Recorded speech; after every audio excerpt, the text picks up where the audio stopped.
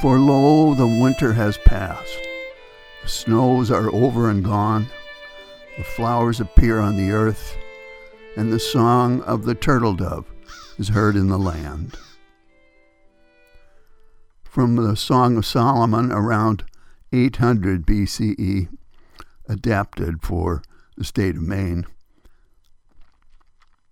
Hello everyone, I'm Rob McCall, and this is the Awanadjo Almanac, devoted to feeling at home in nature and breaking down the wall of hostility between us and the rest of creation. This almanac is for April 29th to May 6th, 2022, the first quarter of the flower moon, and here are some natural events. Since long before Chaucer's pilgrims set out in April to make their pilgrimage to Canterbury, spring has been a time for travel. The cold months of foul weather have passed, the days are lengthening, the songs of birds are heard in the land. When I was still a teenager, a group of us felt the surge of spring and took up President Kennedy's challenge to hike 50 miles for fitness. Wearing my Sunday shoes, I made 46 miles by nightfall, but I couldn't get another mile out of my poor blistered feet. 30 years later, a group of us walked to Bangor in the footsteps of the Reverend Jonathan Fisher. We covered 36 miles over 2 days and enjoyed ourselves so much that we did it again the following year and the year after. On that pilgrimage, we encountered every kind of weather: warm, chilly, sunny, cloudy, rain, sleet, snow. In other words, normal spring weather for Maine. The fragrances of the awakening earth, the pent-up energy of a long winter, and the intoxication of spring fever make for a giddy exhilaration and put a bounce in the step and a song in the heart. And so it has been since the dawn of time. The vernal urge to ramble blooms in the human heart. Here's a field and forest report. Our town, way out on a peninsula and nearly surrounded by cold waters, loves its daffodils. Members of the Narcissus family, originally from Holland, they seem to be everywhere these days. Bright yellow with a heady perfume, at once sweet and musky, wafting on the westerly winds, trumpeting the good news that it's mud time again. They adorn flower beds, peek out from along stone walls, and spring up seemingly randomly in front yards. Never mind if your house is aging and needs paint, you can still plant daffodils to cheer yourself and any pilgrims passing by.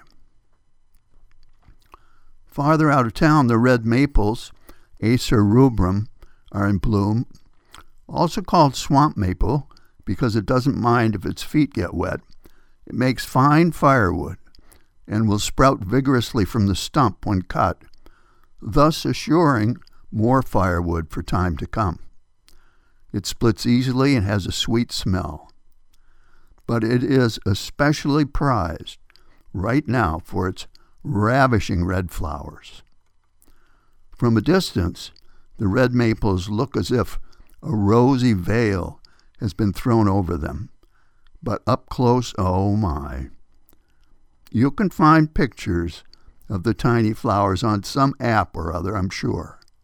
But I beg you, go out and see them for real, with the songs of the birds and brooks and the smell of wet earth all around.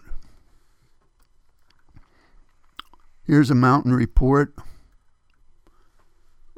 Trails up the mountain may be wet, even a little icy, some mornings. Most trail erosion happens in spring, so you could bring a pole or a Pulaski and clean out some water bars on your way up. The effort will be well worth it. looking out over surrounding woodlands from the summit or from the east cliffs. You can see the familiar gray and green that was there all winter. But the gray is now tinged with faint pastels of red, green, yellow from burgeoning maples and aspens and willows.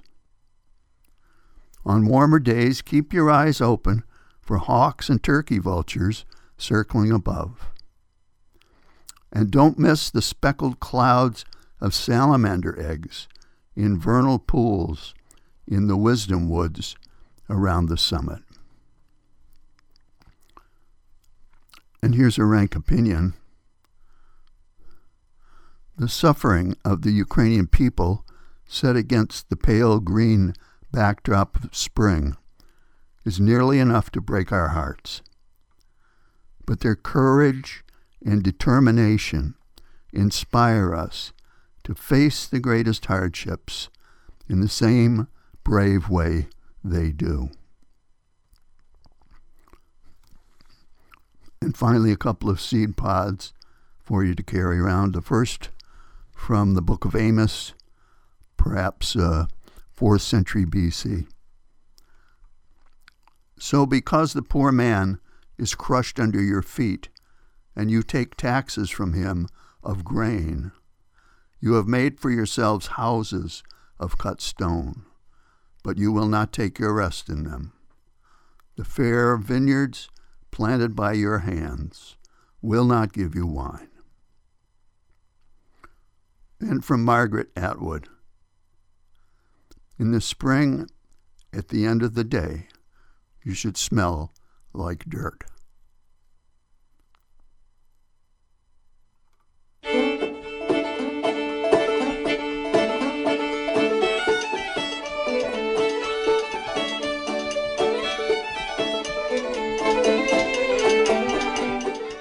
Well, that's the almanac for this quarter moon, but don't take it from me.